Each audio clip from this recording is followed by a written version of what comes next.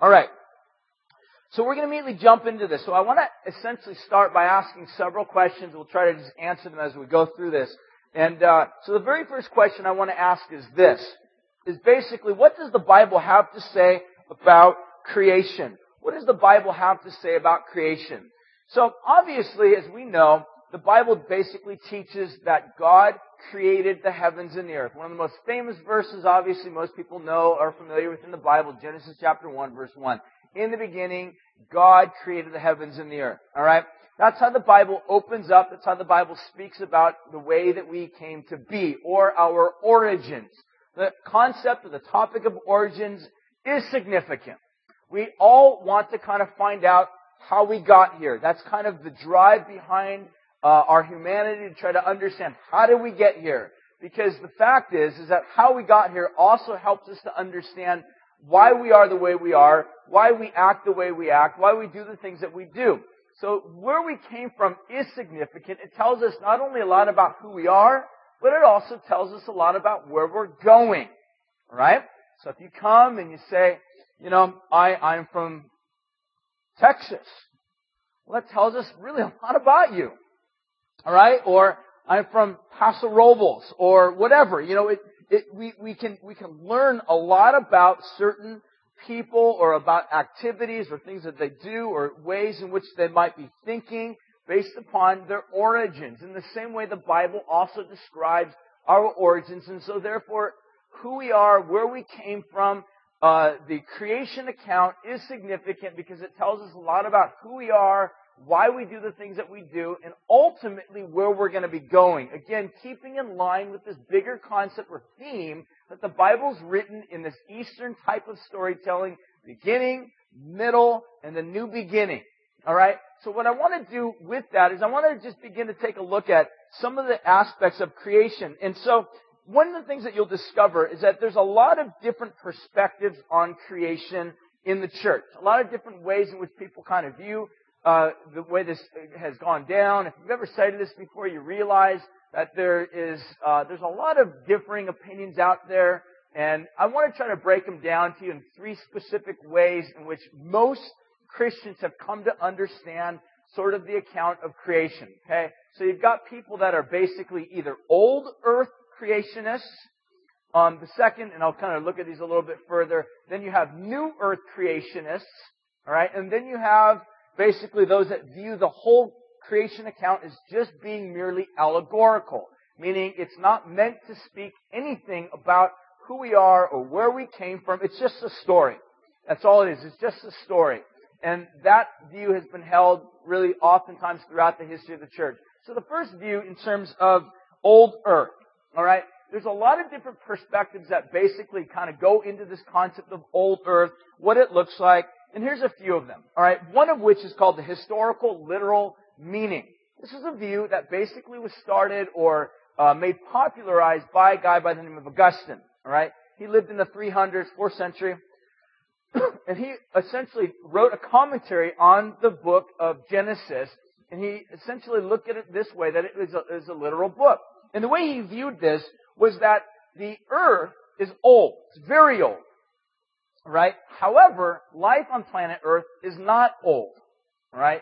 The Earth is old. Life on the Earth is really not that old. Another way, and we'll look at this a little bit further, another perspective is called the gap theory. All right? What most people consider about this is that what happens is between Genesis 1 and Genesis 1:1 and Genesis 1:2, it says, "In the beginning God created the heavens and the earth," and then the next verse is, "And the earth was without form and void." So some proponents to the concept of an old earth, all right? Some of you guys are looking at me with glazed eyes. Sorry, I know it's like 9 o'clock in the morning. We're talking about creation, but I promise, hopefully, to make all this worth your time and effort by the end, all right? So yes, guys, try to stay with me, all right? So this concept of the gap theory believes that there was some sort of cataclysmic event between Genesis 1:1 and 1:2. That something happened. Maybe God created angels, angels fell, and they would look at this and say, well, the earth is very, very, very old, and that there was some sort of a prehistoric creation. Some of who hold this view basically would say that this is when the dinosaurs lived, and the dinosaurs died, during this particular period of time. That's called the gap theory. Another way in which this is oftentimes viewed is called theistic evolution. All right? This was an attempt basically around 100, 150 years ago in recognizing that evolution was becoming very popularized through Darwin's writings, which we'll look at a little bit. What was happening was the Christian church was being affected by this and being impacted by this. So a lot of Christians and historians and theologians back in that day were basically trying to synchronize or to harmonize the concept of biblical creation and the concept of evolution. So they kind of merged these two, and they came up with this concept called theistic evolution. That maybe the earth is millions and millions and millions of years old, and life on this planet, could be old as well. However, maybe, the Bible doesn't really tell us exactly how everything sort of got kick-started, other than God created. Maybe God used some form of evolution to basically get things moving and get things going. Some of the people that have held to this view, there's a guy by the name of B.B. Warfield. He was considered one of Princeton's greatest theologians. He died earlier in the 20th century, and very, very well known. He's written a whole theological writing on just theology itself. It's actually one of the books that I've been using. I've been finding very encouraging. He was a guy that actually held to this view. And I don't agree with him on his perspective on this, but he actually held to a form of theistic evolution. And basically he taught that because the Bible doesn't come right out and simply deny theistic evolution, that this is perhaps a plausible concept. Now, again, going back to the idea of what Augustine taught, meaning that this historical literal view is that this idea that maybe the earth is very, very old, and this is a view that's been around for a very long time. And the idea goes something like this. Genesis 1, in the beginning, God created the heavens and the earth. Okay? That concept of being in the beginning then moves on into verse 3, where then God says, and then He begins to create in the sun and so on and so forth. So in other words, this concept of in the beginning could mean at some predetermined period of time, who knows how long ago it was, it could have been 10,000 years ago, it could have been 10 million years ago. It doesn't simply say. Sometimes I'll hear Christians say things like this, well, the Bible teaches that the earth was created 10,000 years ago. Really, it doesn't. Okay? It just simply doesn't. That's adding passages to the Bible and speaking where the Bible just is silent. It doesn't say that. In fact, there was a guy by the name of Francis Schaeffer that came along, and he had written a book. Love Francis Schaeffer, one of my favorite guys, hero of my faith. And he's one of these guys that came along and said, listen, there's a lot of different perspectives out there on creationism.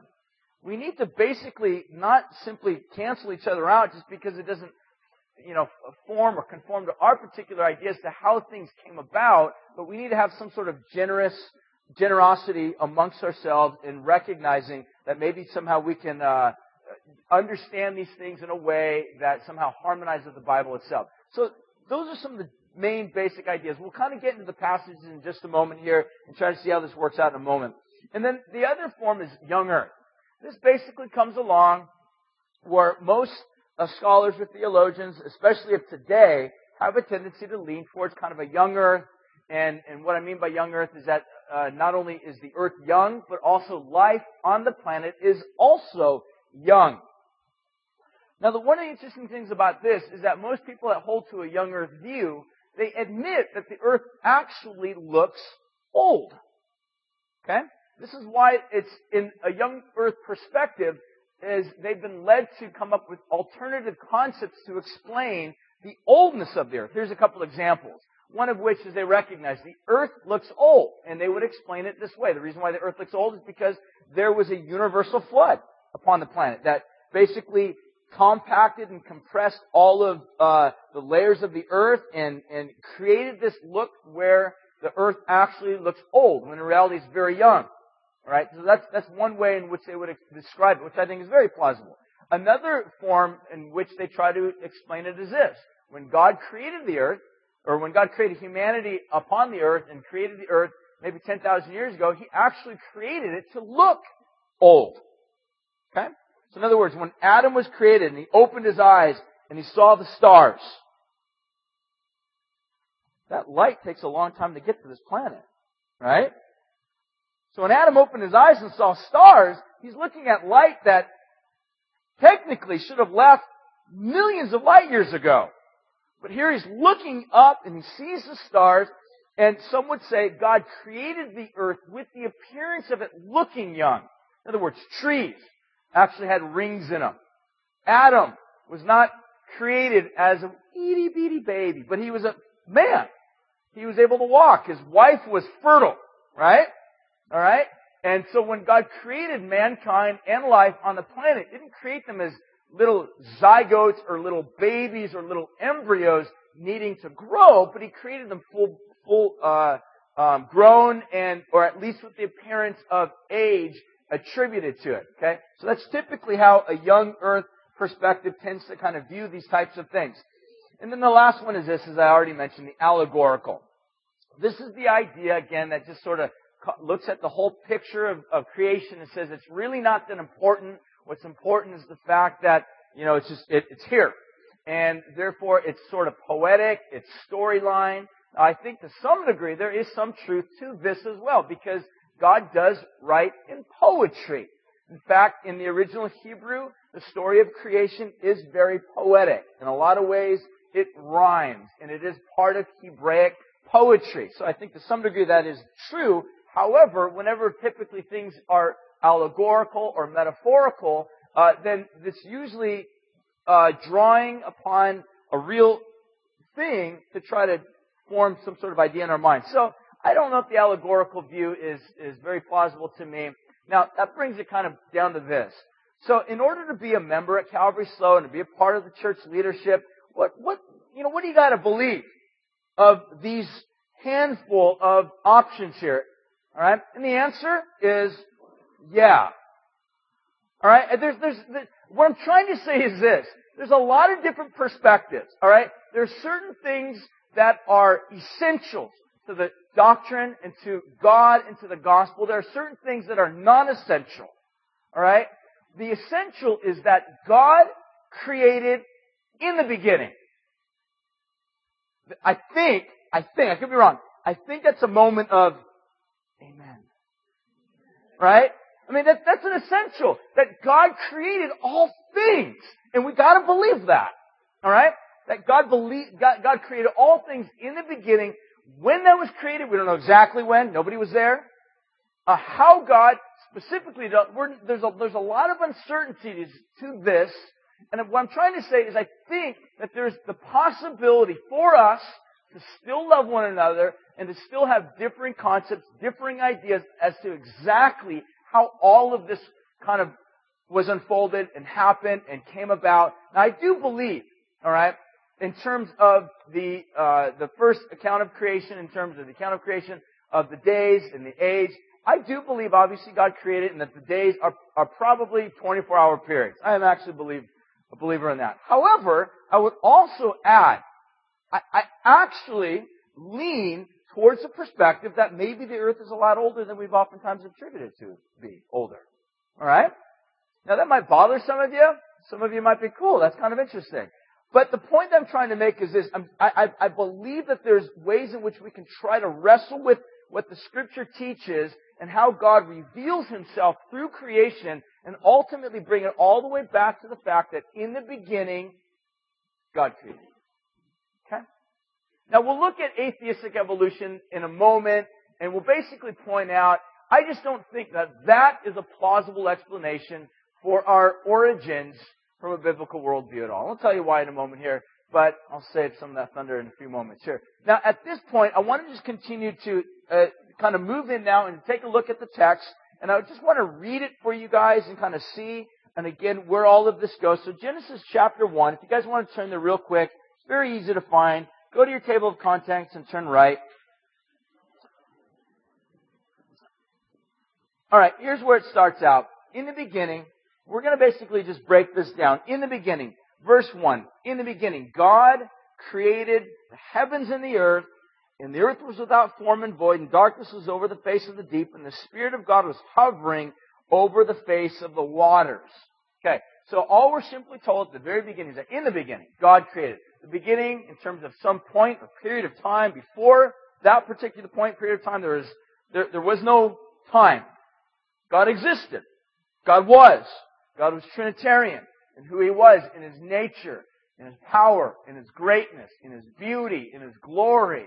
And in the beginning, God created the heavens and the earth. And again, as I mentioned, what this oftentimes has been viewed as is that, according to the historical view from Augustine and many, many church fathers and leaders from that point forward, is that God created at an undetermined period of time all things that perhaps in the beginning God created the heavens and the earth, all things, and in between, the concept of heavens and the earth, according to Augustine, is all things.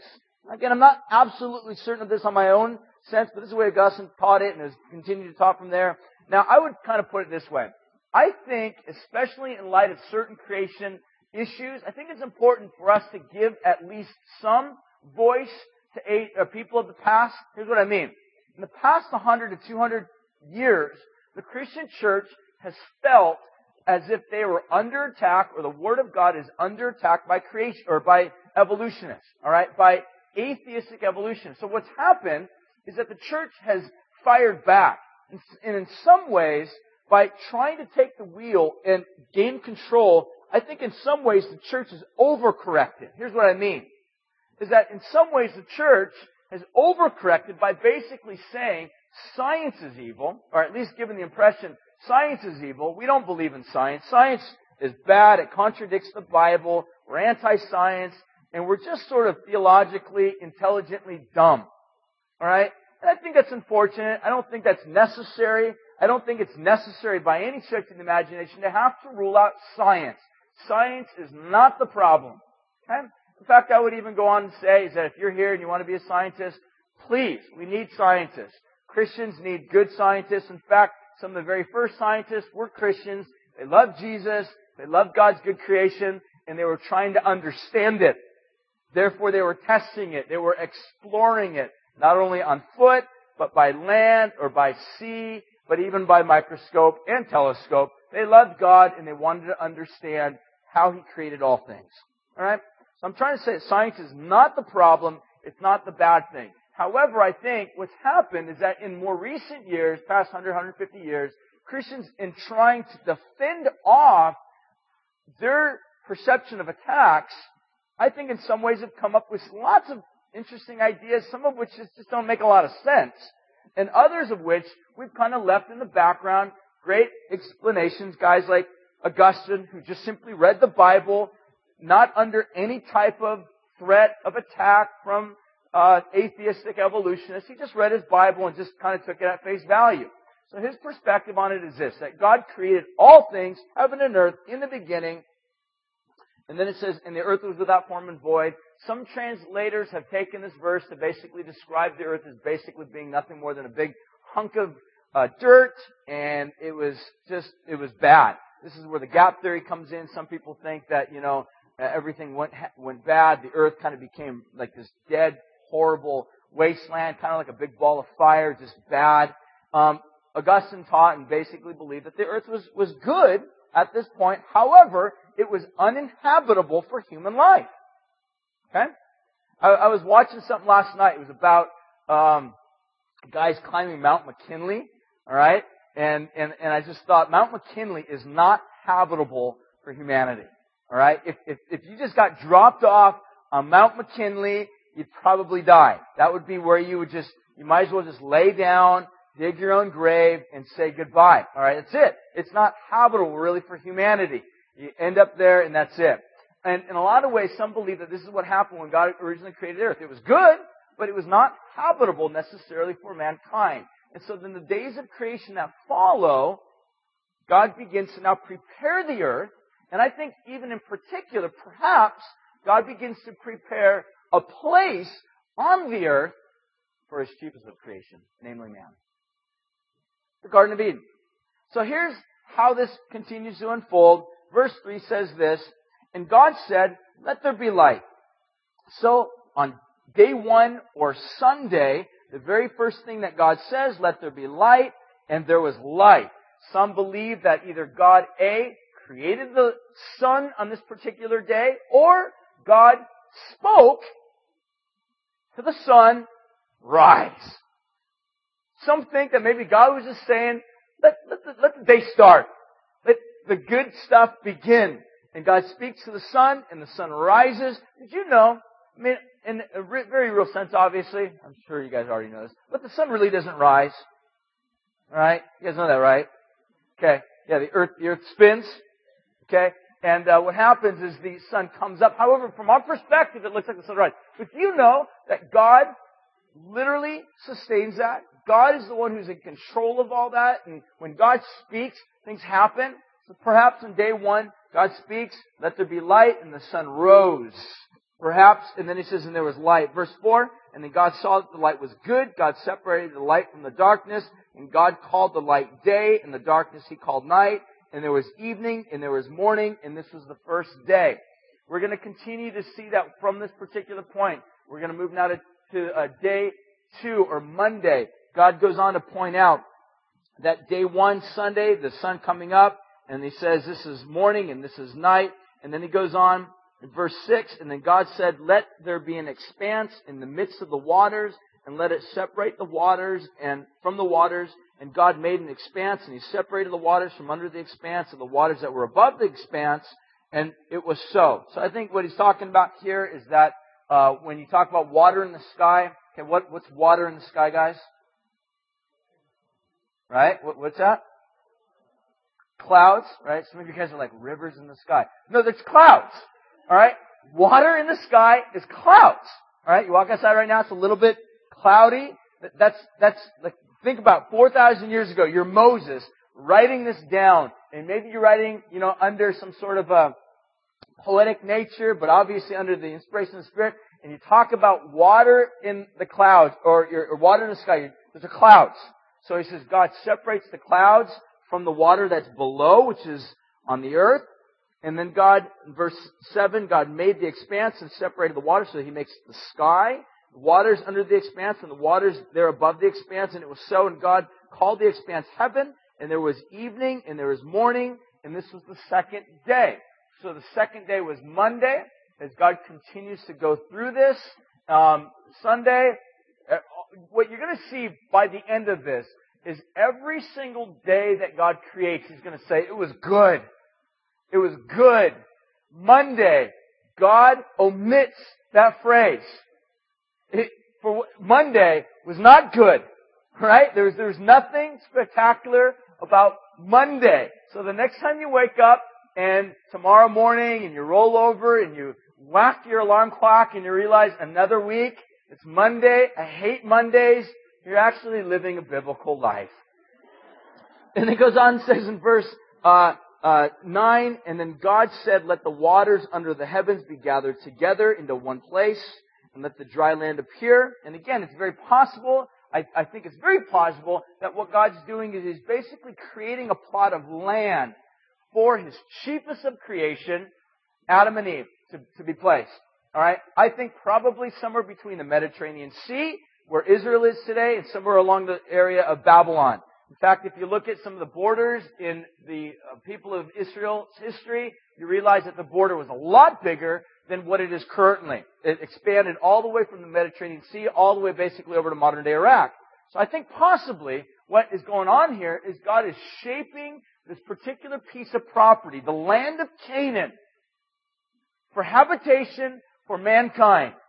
I think it's what's happening here in the first 6 days of creation. That God is basically saying, I want to put fish into the waters there. I want to make sure that there's animals there. I want to make sure that everything is habitable. Make sure the soil is ready and ripe and ready to go, so that when man is placed there, everything will be very good. All right? God's not working on Nebraska at this point right now. All right? God knows that at this point, Nebraska will probably be another 1,000 years, and maybe should never even be inhabited. All right? So God is basically, at this point, focused upon Canaan, making sure Canaan is squared away. And so, Tuesday, in verse 9 again, God's making sure that the waters are squared away. Verse 11, then God said, let the earth sprout vegetation, plants yielding seed, fruit trees bearing fruit, in which is seed, each according to its kind on the earth. And it was so, and the earth brought forth vegetation, plants yielding seed according to their own kinds, and trees bearing fruit, in which is their seed, each according to its kind. And God saw that it was good. and there was evening, and there was morning. This was the third day. So Tuesday basically comes along, and God says, I'm going to create the soil, make the soil ready, the seeds, fruit, vegetables, and seeds. Tuesday was a great day. You guys like fruit? Yeah, you like apples? You like apples? I like apples.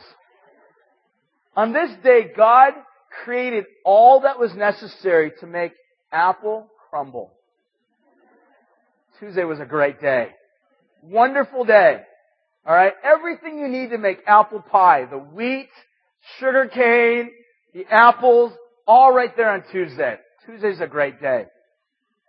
Verse 14, and God said, let there be lights in the expanse of the heavens to separate the day from the night, and let them be for signs and for seasons. I think this is a reference to the stars, and it was believed perhaps by ancient historians that the zodiac, right, what we consider typically as the zodiac today, you read your horoscope, that at one point that the stars basically spelled the story of God's redemption.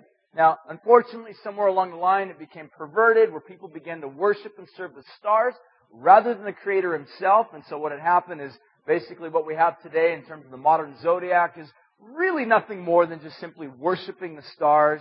That means you're looking to the stars rather than Jesus to try to figure out what you should do for the day. All right? So if you're into astrology, I would encourage you, maybe pick up your Bible and pray to Jesus. All right? That Jesus is a better instructor than stars. Okay? But at some point, it was believed that these stars were set up in such a way to give a picture of the redemption, of the beauty, of the greatness of God. And then he goes on and says in verse 15, and let them be for lights in the expanse of the heavens, and to give light upon the earth. And it was so. And then God made the two great lights, and the greater light to rule by day, and the lesser light to rule by night, and the stars. And God set them in the expanse of the heavens, and then gave light to the earth to rule over by day and by night, and to separate the light from the darkness. And God saw that it was good. And there was evening, and there was morning, and this was the fourth day. Now we come to Thursday, and then God said, let the waters swarm with swarms of living creatures, and let the birds fly above the earth across the expanse of the heavens. So God created the great sea creatures, every living creature that moves, which is in the waters, swarm according to their kinds, every winged bird according to its kind. And God saw that it was good. And God blessed them, saying, be fruitful, be multiplied, fill the waters in the skies, and let the birds multiply in the earth. And there was evening, and there was morning, and this was the fifth day. So again, perhaps what God was doing was creating or getting ready. All right, there's two words that are used in Genesis to describe create or make. There's asa, and then there's bara. The distinction between the two, bara, literally means to basically form from nothing. All right, it's the idea of making something out of nothing. Asa means to assemble it. What you're seeing here for the most part is God assembling the original items that were used for creation to prepare it.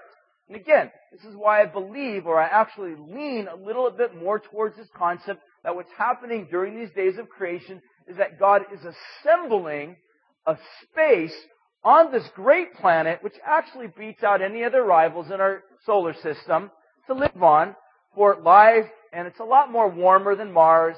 And God is creating a place on planet Earth for Adam and Eve to dwell. That's what God's doing.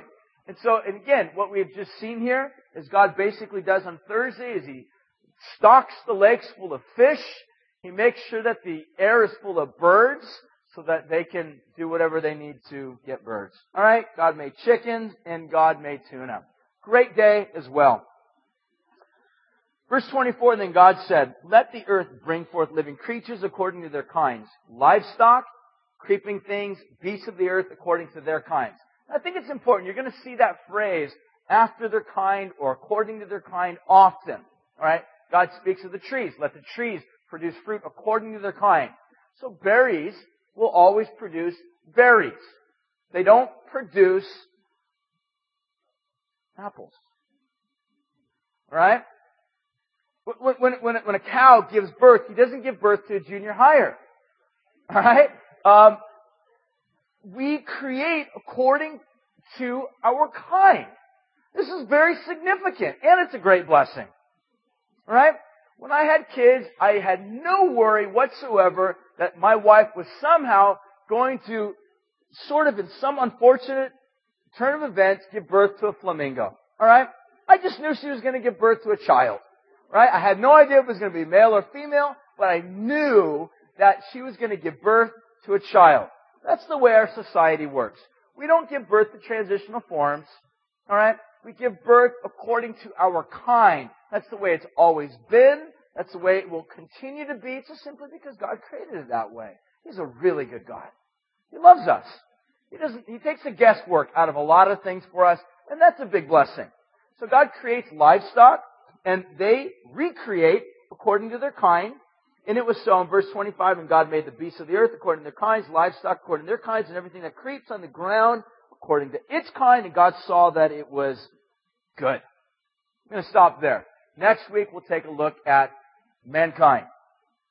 So with that, what I want for us to see, first and foremost, above and beyond all other things, is that God created the heavens and the earth, and then God formed all of this to make it habitable for mankind, that we'll look at more next week.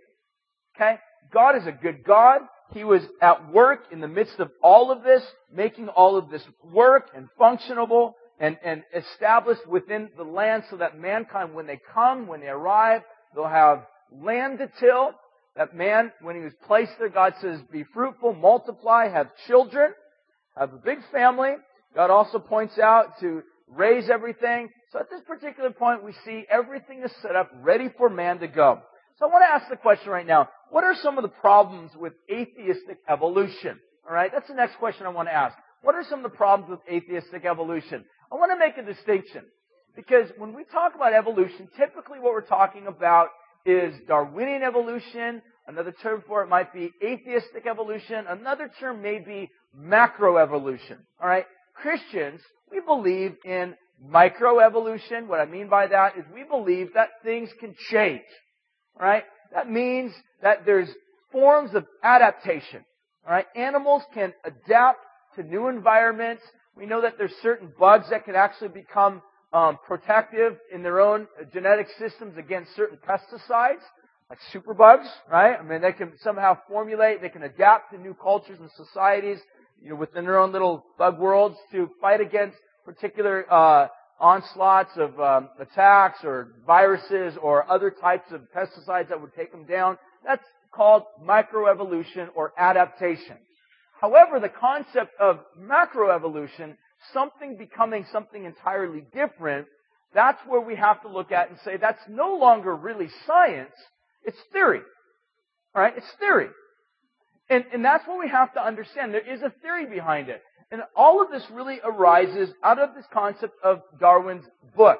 Now again, I want to reestablish the concept. Christians are not against science. If you've ever taken that approach, maybe you're talking with somebody, maybe you're trying to defend the faith, and you're like, well, we believe in the Bible, not science. Alright? Stand up, take a deep breath, pray a little bit, and be like, no, science is okay. Science is not the problem, guys. We don't need to back down and be afraid of science. Science is very good. Science is basically the way in which we observe God's good creation. And we make theories or ideas based upon the good creation that God created. So I don't think we need to be afraid of science. In fact, I think it's okay for us as Christians to continue to advance and move forward in the observation of all things. God created us with an intrinsic desire to understand. So it's okay. So when we talk about the evolution, what we're really talking about is Darwinian evolution or atheistic evolution, which basically says it starts with the presupposition that God does not exist. Therefore, since God is untestable, or you can't somehow put God in a test tube and figure out if He exists, we have to assume that God does not exist, and then start by asking the question, how did everything come to be? That's how this basically goes. If you've ever studied the origin of species, what you might not have actually known is that is not the complete name. Alright? Darwin wrote this book in the 1860s, or 1760s, and one of the things, 1860s, when he originally wrote the book, this is how the book originally was spelled out in the title. the origin of species by means of natural selection. And it goes on to say, I can't read that. I haven't read through my notes. By means of natural selection or the preservation of favored races in the struggle of life. So this concept in the middle of the 1800s when he had written this book, later in its later editions, they took that last part out because it seemed a little bit racist. And the idea went something like this. That it seems or appeared at that period of time that the white race of white people had become very prominent. They were very educated. They were definitely leading the world in a lot of ways of education. Therefore, white people are actually further advanced than other forms of people, other species, or other people with different skin colors. Therefore, it's the idea that part of natural selection is just simply the concept that whoever is advancing the most or the fastest is going to be laying the groundwork for the next generations to come.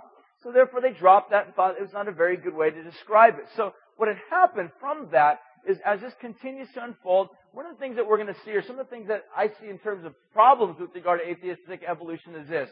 First of all, that it assumes that nothingness arises out of, or makes everything. This concept that nothing made everything, or things somehow just created out of nothingness, or a Big Bang. Now the concept of a Big Bang is not necessarily antithetical to the Bible, meaning Christians, I think, can actually believe in some sort of a concept that maybe that was how God caused everything to begin. But from there, this concept that at some point in the middle of all this, life spontaneously generated out of nothing really is opposite to the Bible. Because in fact, the Bible teaches that first there was life, then matter. Atheistic evolution teaches that first there was matter, then there was life. The Bible starts in John chapter 1. It says, in the beginning was the Word, and the Word was with God. And it talks about the Word being the life, or the light of men. So according to the Bible, life began first with God, in the Trinitarian nature. And when God existed, there was no matter. Then God created all matter. Atheistic evolution basically teaches the exact opposite. First there was matter, then life. But then the question has to be asked, where did the matter come from? That's where the difficulty begins to lie. The second thing is this, that it assumes that cosmos came out of chaos, or the idea of orderliness came out of disorderliness. That's a problem. The third thing is this, it assumes that non-intelligence made intelligence. When we look at humanity, we have to realize that even though we'll look at this more next week, mankind, we are not on the same level with God. But at the same time, we're not on the same level as animals. We're somewhere in between. And that being stated, we have intelligence. We have the ability to think. We have the ability to create things. There's something that's unique about us, guys. To assume that somehow non-intelligence created intelligence doesn't make a lot of sense, especially once it reproduces itself as many times as it has, and we've got people like all of us in here. It just doesn't make a lot of sense. The next thing is this, is that it assumes that life arose from inanimate objects. In other words, things that just are not alive, that life, this reality of life just comes to being. Also, the fossil record is lacking. This is one of the big problems, guys, is that there are not transitional fossils discovered. It's a theory. And it's okay to admit it's a theory. It's okay to say, here's a thought. Here's a thought of how we think everything's came to be. But to say that, maybe a picture or a drawing identifies, see, this is how we know this existed because look at the picture. But we don't have the fossil record that speaks is where the problems come in. The last one is this, is really the problem of hopelessness. See, the reality, guys, is in our life, is there something about us that just simply says, we've got to keep fighting. We've got to keep living. But the reality is if we came from nothing, and if our lives really have no meaning whatsoever, we're going to die, we're going to go to nothing. Really the only significant response to pain and suffering is to just kill yourself. It really is. It's just to end the pain and the suffering and just kill yourself. It doesn't make sense to keep going on. if everything spontaneously arose from nothingness, really has no meaning whatsoever, and is headed towards nothingness, then it just simply removes this whole sense of what do you do with hopelessness. Whereas in the Bible basically says that, look, your life has meaning. It's vested meaning because you were created in the image of God. Okay? So as we move on, one of the next things I want to take a look at, and the questions I want to ask is this: what does creation really teach us about God? We're almost done here. What does creation teach us about God? Well, first of all, it tells us that really God is central to all of this. God is at the center of everything with regard to the creation account. That God made it all. God spoke it into existence. God is there. It's all really about God. The second thing is this, is that God is eternal, meaning that God exists outside of time. He exists outside of this world, and therefore God who exists outside of this world speaks into this world, into this existence, us. Matter, being, who we are, so on and so forth. Another thing it identifies to us is that God is independent. He is not dependent. Alright? You and I are dependent beings, meaning we rely upon alternative things to keep us going. Right? We rely upon the environment in which we live in. We need oxygen to survive. Right? No oxygen, we die. This is so simple. No food, we starve. No water, we'll literally just die. That's the way we are. We are completely dependent beings. Well, oftentimes we take these things for granted because they're just there. Walk in a grocery store, they're all there. The reality is God is independent. God does not need water to survive. He doesn't eat. He doesn't need somehow, entertainment to keep him happy. God is always happy within himself. He's completely dependent within himself. You and I, whether you know it or not, are completely dependent upon God for our very existence. Okay? So the Bible teaches us about creation is that we are completely dependent. God is independent. Fourthly, life comes from God. We looked at that earlier. That God is ultimately the giver of life. It comes from Him. It's not on there on the screen. The next thing is we see that God is powerful. Right? When you look at the fact that God is so, in His creation, has created things that just blow your mind when you look at them. I was just looking at some pictures this morning of a volcano that just erupted down in Chile. Did you guys ever see those pictures recently? I think it was in May. Anybody see those? At the same time this thing was exploding, erupting, there was a massive storm, electrical storm over it. So some people had taken these pictures of insane lightning literally crashing down upon this erupting volcano. And I'm watching these pictures and just, obviously a picture never carries the full weightiness of a real event. I'm just looking at it and thinking, there's so much power going on in that very moment. Not just electrical, but sheer power of an eruption. That God, and that's small. I mean, that's small. That's like a firecracker compared to the sun. That's like one of those little pop-it things. Just like, you throw it on the ground, just like, alright, that's how big that thing is compared to the sun. And our sun's small. Alright, our sun's kind of a medium-sized sun compared to other suns throughout the entire solar system, or throughout the entire galaxy, throughout the entire universe. It's not a very big sun. And relative compared, that God is bigger than all of that.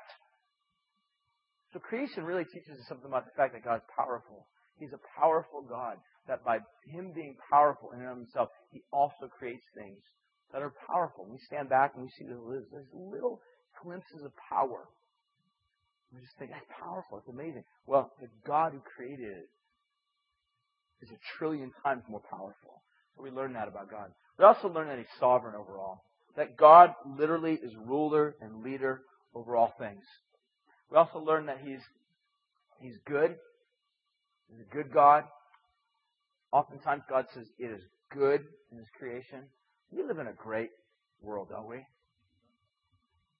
I said this earlier. Earth really beats a lot of the alternatives, doesn't it? I mean, it's a great place. We got waterfalls, and we've got like nice little trails to hike and jog it's a great place. There's good waves. We live on the Central Coast. We have our own like little slice of heaven, right? It sure beats a lot of other places, all right? We've got a great planet. We've got to thank God for that planet. It's a good planet, all right? One of the other things too, we recognize that God is really transcendent over all. It's not up there again as well. Maybe it is transcendent. That God is ruling over all things. Okay? With that, it's important to understand God literally sustains everything. In the period of the early church, when Paul the Apostle was going around preaching, one of the places that Paul stops is a place called Athens. While Paul was sharing the gospel there, one of the things that was basically influenced by classical Greek thought was this concept, this driving force that's trying to understand what created us. Where do we come from? And some of the ideas that were basically moving around, there was this idea to try to understand where did we come from? What is the driving force behind life, behind movement, things that actually move, and behind our existence? What makes us who we are, our existence itself. So Paul comes, and in Acts, as he's preaching to these guys in Athens, here's what Paul says. In God, we have our life, our movement, and our being. I love this. Paul basically comes to these philosophers and he says, listen, you guys want to know the meaning of life? You want to know what causes movement? You want to know what gives us existence? God. He's over it all. So Paul points out, the last thing is this. We also learn about God that He's a blessing God. All throughout Genesis, God says, and He blessed them. I blessed them. I made them fruitful. And they multiplied. Do you guys know that God likes to bless His creation and predominantly His children? I know a lot of times everything sort of works contrary to that in our minds. We think opposite of that. We think God's out to get us. But He's a good God. He blesses. He's a blessing God. And I want to finish with this. We'll close things up here. I want us to really just kind of ask the question as to, what is the alternative to the belief in creation? All right? What's the alternative? Turn to Romans chapter 1. Romans chapter 1. Romans chapter 1 basically says this.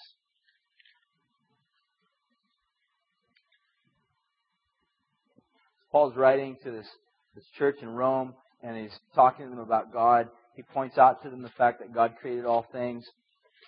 Beginning at about verse 18, he says this, for the wrath of God is revealed from heaven against all ungodliness and unrighteousness of men, who by their unrighteousness they suppress the truth. For what can be known of God is plain to them, because God has shown it to them. For His invisible attributes,